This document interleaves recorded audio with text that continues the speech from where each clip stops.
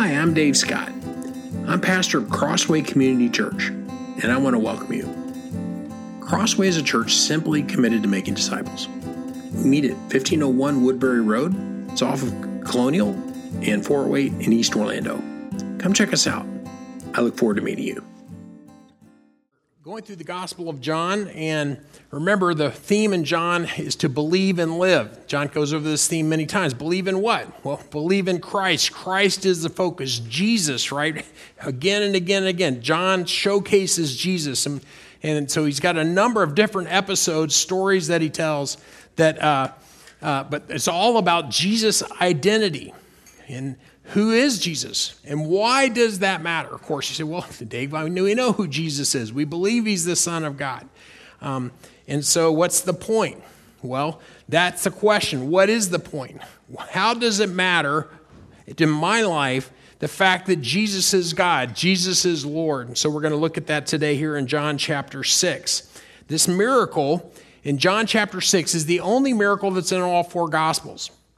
And so it's significant. Because there's the feeding of the 5,000, which we're all very familiar with. But it's this question of Jesus is God. What is he God of? And in this story, we see him as God over the fish and bread, God over my lunch in a very practical way. My niece was expecting a baby, and she found out that she had cancer. And so it complicated things. Her and her husband were rubbing two nickels together to make ends meet, and so she needed some help. So we gathered together, and we put together a meal train for her, right? And we somebody put up a GoFundMe site to help cover their medical deductible. And praise the Lord, it's been a number of years now. She's cancer-free, and she just got pregnant again, and she's expecting here in about a month. And it's exciting, right, when we can come together and when we can meet a need like that, right? And we call that crowdfunding, right? You post a cause online, you share about it on your Facebook or Twitter or X, sorry, formerly known as Twitter, and through the power of the crowd of generosity, real needs are met.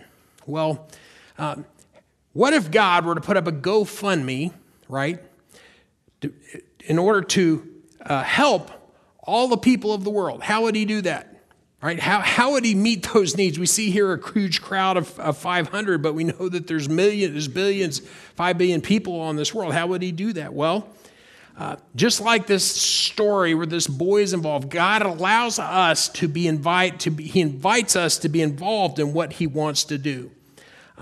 And so, money is something that people don't like to talk about. It's one of the taboos in American culture. It's one of the things, if you want to kill a conversation real quick, right? Talk to people about how much money they make or how much money they give. We just don't talk about these things, right? And so I'm going to talk about a little bit of a taboo this morning because I think Jesus has something he wants to say. What if you were a little boy and Jesus asked you for your lunch to feed everybody else? How would you feel? Would you feel like God's bullying you to give you? Don't take my lunch. That's what bullies do, right? They take your lunch. But, would you give your lunch away? Would you be willing to do that? I'm sure his stomach is growling, even like mine is. I didn't have breakfast this morning. And so, when you're hungry, and we know that this boy was poor because he had barley. Barley was what was eaten. These barley loaves were what poor people in that time would eat, many times we feel that God is bullying us, asking for money. We have to give money. Missionaries come and ask us for money. How do we feel about that? If people ask us to contribute to some charitable cause. Well, we look at this miracle, and would it change the way I feel about that? If I knew that Jesus was the creator, does that change things at all, the identity that Jesus has here? So in John 6, we see Jesus do actually two miracles.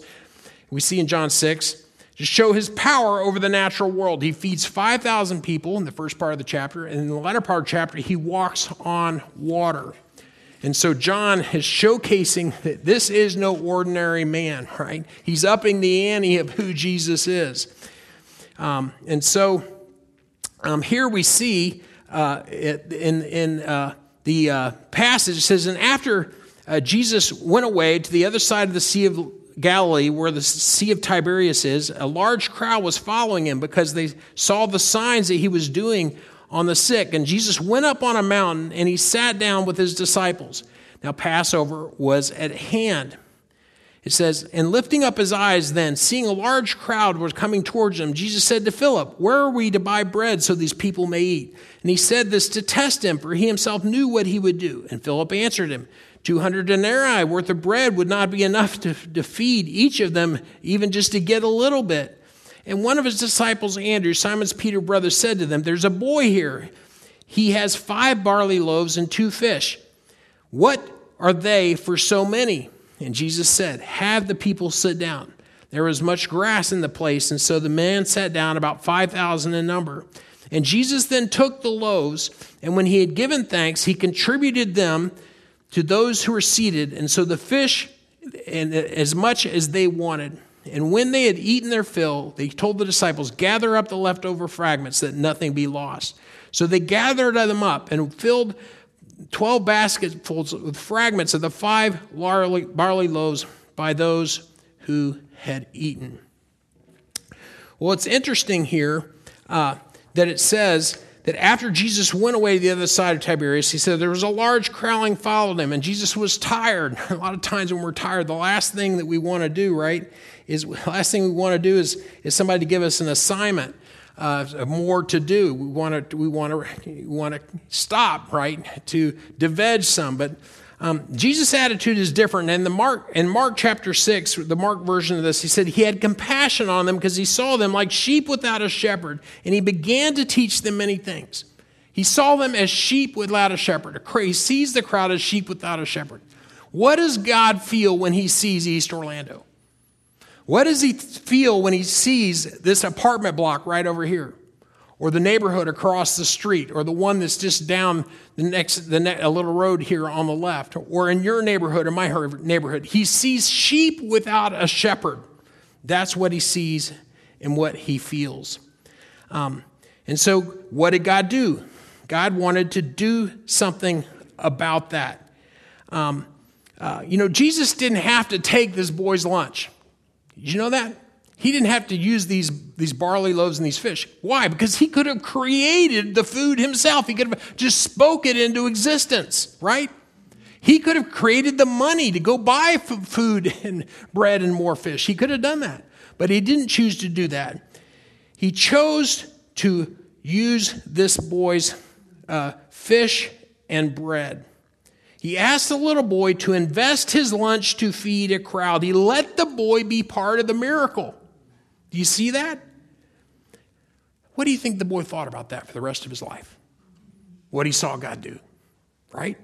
It's a different feeling than what he felt at the beginning when somebody was asking for his lunch. He wanted to show the boy his glory, the glory that John's trying to get across, right? John, again and again, brings us back to Jesus. Jesus is the point. Jesus is what it's all about. He's the bottom line. Here at Crossway, what are we about? We're about Jesus. It's about lifting him up. It's about making him famous. It's not about growing our church so everybody will be impressed and all of a sudden all these crowds will come here. No, it's about touching and changing lives so that people will know and experience what this boy did, right? To see God at work. So in his ministry, Jesus involved the crowd to feed the crowd. God funds his kingdom to show us his glory. Why? Because just like this little boy, God wants to let you and I be part of the miracle called the kingdom of God. He wants to show you and I through giving our time, our talent, our treasures. We are better together, and so we bring them to pool them all here because we think strategically, okay, well, what can we do if we gather together the gifts that different people has? You know, Amy can play the piano, and Jim can run the soundboard, right? And different people give different things. Renell helps on the software. Mary Jo helps with the kids. We all contribute in different ways. Some of you lead Bible studies. Some of you do the prayer part. We all do. God allows us to come together to do something bigger. And so it says that in verse 5, it says that Jesus said to Philip, where are we to buy bread for so many people that they may eat? And it said he did this to test him, for he knew what he would do. He knew what he would do. Jesus knew then what he was going to do, and he knows now what is he going to do. Why do we have problems? Why do I need new tires on my car? They told me that I've got the cord on the inside of my front tires. I also need new tie rods because that's the reason why they're wearing bad, right? When that happens, I'm like, God, I could get really stressed about it and think about, okay, this is a bad month for that to happen. But here's what I say. I say, God, it's your money. Now, if it was my money, I wouldn't choose to buy new tires. I'd put it in something else. But if you want to use your money to buy your tires, that's your business. You can do that, right? God is the one who owns it all. It's his problem, but he allows us to be a part of it. But we have to trust him just like that little boy did, right? If we can trust him for the miracle of the cross, why can't we trust him for logistical needs and practical problems, right? That it will take to provide for our needs as well as resourcing the church and reaching these people around us. Why can't we trust God for that? The bigger miracle here is not feeding 5,000 people. The bigger miracle here is that Jesus was the living bread when he died on the cross to pay for our sins so we could have a relationship with him. That's the bigger miracle. God creating bread, that's peanuts, right? Now, we know Jesus paid his way in life for 30 years. He was a carpenter. In American culture, we believe in pulling yourself up by your bootstraps, right? Paying your own way. And Jesus, he provided. But we know here, it's interesting, because it says that Jesus gave thanks over the bread. It says he gave thanks. Why did Jesus give thanks over the bread? Why did he do that? Who is he giving thanks to? His Father, right? God had provided for this little kid just like God had provided for Jesus for 30 years as a carpenter. He's thanking his Father. What is he thanking his Father for? For provision, for good provision. Remember, Jesus is God, but he's teaching us here. That's why he's thanking, because he's teaching us gratitude, right? Because it starts with gratitude. Miracles start with gratitude, thanking God for the blessings that we already have. Jesus is thanking God for these loaves and fish. This is not enough to feed everybody. And so, but he knew that God was going to do something more. Philip says in verse 7, he says, 200 denarii worth of bread would not even be enough to feed each one of them even a little bit. And one of his disciples, Andrew Peter, said to there's a little boy here who has 5 barley loaves and 2 fish. There's so many. Philip moves to the bottom line. The issue is money. He does the math in his head. Now, some of y'all are very pragmatically oriented, administratively oriented, and you want to go to the bottom line. Okay, how are we going to pull this off? What are the numbers here? What do we do? That's what Philip is doing. He's saying 7 months of my paycheck wouldn't even cover this whole crowd, all the fish. It wouldn't do it. They see the balance of their checkbook. He's got 5 barley loaves. That's like pita bread, right? And Luke 11, and the Luke version implies that these 3 pieces would only make up the meal for one person, right? This is just it's one person's lunch.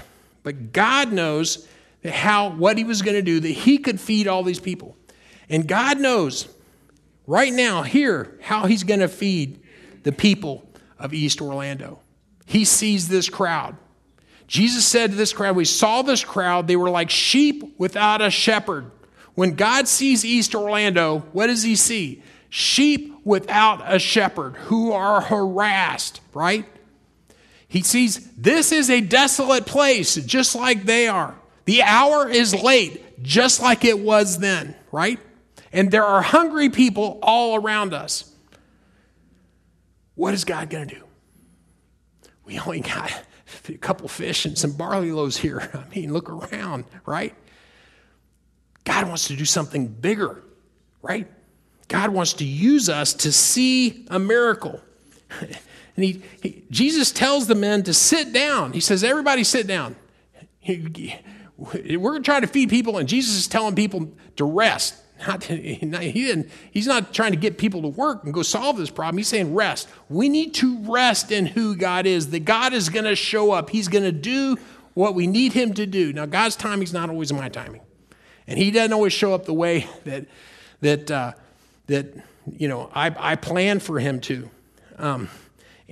But God, when he wants to show up, you don't know how he's going to do it. David told me he got a visa about a year and a half ago. I said, David, I want to help you. I don't know how I can. I couldn't make any promises to him, but I said, I've got friends. We'll just, tell what the need is. And when he got here, we just shared, right? And God provided a car, right? Somebody's mother's going nursing home, had a car. All of a sudden, a car. God provided a car, right? God provides our needs in surprising ways. I was at the staff conference with the mission organization East West in Colorado, and I'd rented a car. I rented it through Turo because it was cheapest. I don't know if you heard of Turo. It's kind of the Vrbo of cars. You actually rent a car from an individual. And so I got this great rate. I was all proud of myself because I'm Scotch, right? And I wanted to save a nickel. And so we got this car. It was manual shift. And that's not a problem for me because I've driven stick shift since I was 15 years old. That's not a problem. So we're going to drive all the way up to Estes Park from Denver. It's going up the mountain. This car I never felt a clutch like this. It was a Mazda, and it was a fairly newer one. I thought, maybe this is some new kind of clutch, some kind of centrifugal clutch or automatic clutch. It just felt weird when I pushed down and let it up. And so eventually get up to Estes Park.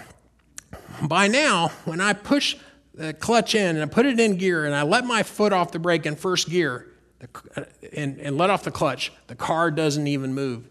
It takes about 30 seconds for it to begin to make up its mind, and all of a sudden it'd start going. When I changed into second gear, it'd take about 30 seconds for it to decide that it was in second gear, all of a sudden it'd get going. So I called the owner who had listed this on Turo. I said, ma'am, what's the deal with your clutch? Your car, I don't understand this. She said, well, that's the way it's always been since I bought it. And I said, ma'am, I hate to tell you something, but when you put it in first gear and you lift your foot all the way off the clutch and the car doesn't move, there is a problem. You need a new clutch. And she got all uptight. She said, well, I got to come get my car. I was like, okay. But that left me in Estes Park, and I didn't have a car. I'm all the way up the mountain without a car. I was so stressed because I had put all the time planning into this. We had Houston on my lane with this, and we were going to show them the national park, Rocky Mountain National Park, and all of a sudden I don't have a car. How am I going to get back down to Denver and fly home? So I called up Turo. I said, I need a car. This one broke down. What can you do for me? They said, well, we only got one car in Estes Park. I said, okay. Well, then they said, okay, we'll get it for you. Guess what it was? It was a Porsche Caliente. I went from a car that wouldn't move in first gear to one that would go from 0 to 60 in 4 seconds. Now, don't ask me how I know that. But God provided all my stress. Don said, Dave, why are you so stressed about this car? And all of a sudden, God took care of it. I was just like, well, God's funny that way. Now, he doesn't always promise us a Porsche Caliente. I'm not preaching that. But God wants to show up in big ways, right? He wants to take care of us. And so we see here in this story, it says, Jesus took the loaves, and when he given thanks, he distributed them. It says, and they gathered them up and filled 12 baskets with fragments of 5 barley loaves left from those who had eaten. And 1 Corinthians 9 says, the point is, whoever sows sparingly will reap sparingly. Whoever sows bountifully will reap bountifully. Each one of us must give as he has decided in his heart, not reluctantly or under compulsion, for God loves a cheerful giver. This is not about a guilt trip. How does God want us to give? Cheerfully, of our time, of our talents, of our checkbook, right? The word is hilariously. He wants us to give because we want a blessing, because we like doing it. So, a gospel lifestyle is a lifestyle of generosity. It's not about the math. It's about the heart, right? It's not about consumption, what American culture tells us. It's about the kingdom. And so it's not about ownership. It's because God's the one who owns it all. It's about management. It's about stewardship, right? And so we need to do a generosity audit in our lives. And it's not over the zeros, right? Although God is bigger than those. My dad, and he was a faith missionary all of his life, but he had a checking account just for giving, a separate checking account. And whenever anybody would come to him, I'm going on a summer project, going on a mission trip, my dad would always be able to do that. And so I don't have one of those, and I'm going to open one up. But this is good because you set it aside and then you know that it's there if anyone, and God brings the need. If I have gospel resources, somebody brings me a gospel need, I don't have to pray about it, right? Because the answer is yes, God's already done that. It's not about ritual giving, it's about purposeful giving, right? We need to develop vision, goals, and a plan for the resources that God's given us. Here we're going to have a congregational meeting just after this to talk, because our fiscal year ends the end of September. New fiscal year starts October 1st, and we're going to talk about our budget. What could God do in this next year? Right? Because we need to look at that faith goal and then say, okay, well then what resources do we need for God to accomplish that vision? One of the things that I'd like for us to do is to have, we've got some incredible missionary commitments overseas. What about a local commitment here in Orlando in our missionary giving? Could we identify a local need here and be purposeful as a church to resource that? That's an area where we could stretch and grow, right? I think that would be a good thing. My huge faith goal, my prayer goal, I would love to have another person, God to bring another person on our team here on staff who could help drive the evangelism and discipleship for us to be multiplying missional communities. Could God do that in the next year, in fiscal year 2024? That would be a huge faith step. It's a faith step for you guys to hire me, right? But God can do it. And could we multiply and double our small groups this year? That would be huge. I mean, look around. Who's going to lead a small group? And we're already leading small groups. What could God do if he gathers this circle bigger this year? Imagine if out here we got the sign up. What if underneath it said, "Si hablo español"? Crossway Church, "Si hablo español." So one of the things we put in the budget was to get translation equipment, and we're going to pray that God would provide a full simultaneous translator so we could offer translation of the whole service to this community, because this the Hispanic community here is huge, and God's brought us resources. He's brought David and Ida here with us, right? And so was this something we planned? No, God brought this to us. This was his agenda for us as a church. How can we grow that? In May, Fripp and Keith and I, we got off the plane in the Big Island. The next morning, we drove in some cars out to this place. All of a sudden, we're let out underneath these trees. You ask Fripp and ask Keith about it. Man, it was amazing. What are these people doing? What are they doing underneath these trees? Sitting in lawn chairs, on stumps, on all kinds of stuff. These are house church leaders. I'm talking about, these are people with canes. One of these ladies had a walker. One was in a wheelchair. These are people, no matter what their limitations in life, they're giving their whole resources, their barley loaf and their fish, and they're allowing God to use them in their neighborhoods. These people, these represent leading, these are leaders of groups. How could we as a church more intentionally, strategically resource these folks? And Kala, who was doing the training that morning, and he's over probably 100 house churches. How could we... It doesn't take many fish and barley loaves to make a big impact there. You see, well, the goal here is not for us to grow a mega church. If we wanted to do that, you can't do that in your own flesh. And I don't know that it'd be a good thing if we did. But our point is to be strategically, to have as big an impact and footprint as we can with the resources that God's given us. So when we think about the budget, let's think and ask God to do something bigger that would be a God miracle, God showing up just like he did here, right? Because Jesus is the center of this passage. Who he is, that Jesus is God. He's the Lord over creation. That means he's the Lord over all my stuff and all your stuff, right? He created the fish and the barley loaves. He created the paper that our money is printed on. He created the metal that our coins are made out of. I give Donna all my coins. I don't like pocket change. I've always put it on her dresser. I don't know what you guys do with it. My brother puts it all in a jar, and he's in Ireland right now. He finally emptied out the jar. He had over $300 in coins. God created all that. He created that, and he created the plastic polymer of our credit cards and our debit cards. It's all his, right? Now, money's a stressful thing, and I'll just tell you, in Donna and I's marriage, probably the one area we kind of keep stubbing our toe over and over again is finances. This is true. They tell you statistically that there's more conflict about finances than any other issue. It's why most divorces happen. Every couple has a saver and a spender. Typically, Donna's the saver. I won't say what I am, and so if these are real issues, and we got to work through these issues, and we've got financial challenges. One of our biggest stress is, what about retirement? How's going to provide for our retirement? I go to Walmart, and just a 2 liter of Pepsi is $2.69 at Walmart. Now, it's $3 at Publix, but I remember when it was 99 cents at Walmart, right? You know what it's like, how much eggs cost. It's crazy. We have inflation, but guess what? God is bigger than inflation. He knows our needs. He sees us, right? And he sees that we are stressed in these areas. But we got to come together as couples, and we trust God for the resources and the financial challenges that we have. It's a church trusting God as well, that He is the Lord of creation. As we lift him up, he draws all things to him in a circle, right? A circle of all of our life, everything that we do, glorifying him. Our time, our talent, our treasures, our work, right? What we study in our neighborhoods, everything that we do.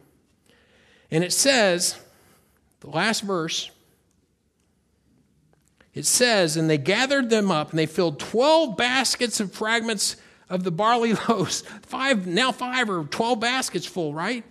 And when the people saw the sign that when the people saw that sign that had been done, they said, "This indeed the prophet is the prophet who has come into the world." That's the bottom line. God wanted him to see who he was, right? Who Jesus is. Jesus is the center of this church. Jesus is our vision. It's definitely not a building, right? It's not an organization. It's not a brand. It's Jesus. We are lifting up Jesus to glorify Jesus. That should be the purpose and the center of all of our lives. More and more, progressively over time, in this spiritual pilgrimage, right? For God to, through his Holy Spirit, as we submit more and more areas of our life to him, allowing him to fill us, to empower us, to grow his fruit through us as we abide in him, for him to be the center of our lives. And for us to invite more and more people to come into that, out of the chaos of their lives, to find the centering focus of what this creation is all about, what life is all about. The one who said, "I am life." The one who is the living bread. And he promises to fill us spiritually and take care of us. That's the vision of Crossway. That's who we are as a church. That's why God's called us here. God's not done with us yet. He's not done with East Orlando. He's still got us here for a reason, right? And then next year, in the fiscal year ahead, in 2024, God wants to do more. He wants, and the Holy Spirit is already out there at work. He's already out there growing fruit for us to come out and pick, right? People who are ready, people that we can speak truth into, love on, pray for, bless, share the gospel, tell our story of how God has changed our lives. To grow community, to be community for them, for our lives to be a place of hospitality, to invite people relationally, physically, sit down and have a meal, ask them to come over and have a meal. We love Crossway. Don and I, it's been a real, we were looking for that. We needed connection. And God knew what we needed when he brought us here. But God wants to have other people come in and experience this blessing, right? What it means to have a spiritual family so that we can represent to one another incarnationally in the flesh, right? The same love that God has towards us that we can show to one another. We can point each other back to Christ, right? So that we can, as it says in Hebrews, to encourage one another to love and good deeds. That's what this is all about. We're better together. Why? Because Christ can be reflected through us. We are his body, right? The bride. But the bride points towards the groom, right? Christ, he is the point. He's the point of this passage. And the problems that we have, we need to come and we need to lay them at the cross. Real issues, financial issues, health issues, right? Issues in our parenting and our relationships, and our extended family, tensions. We need to come and bring these to God. Financial challenges, real financial challenges.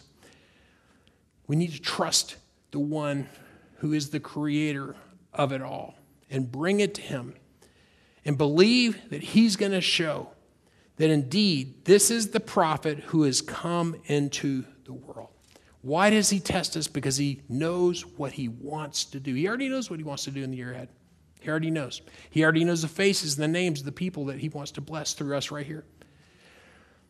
If we'll just yield ourselves to him and like this little boy, just follow and trust this man who said, just give me your lunch. Let me show you what we can do. This boy got fed. He got fed. But more than that, got fed a whole crowd.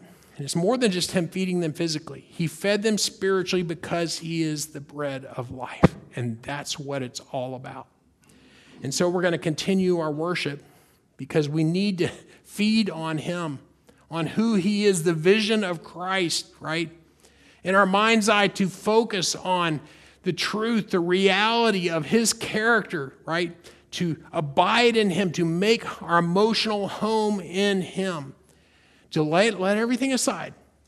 All the stresses you brought in here, problems, just lay them for a moment as we go to him in one last song.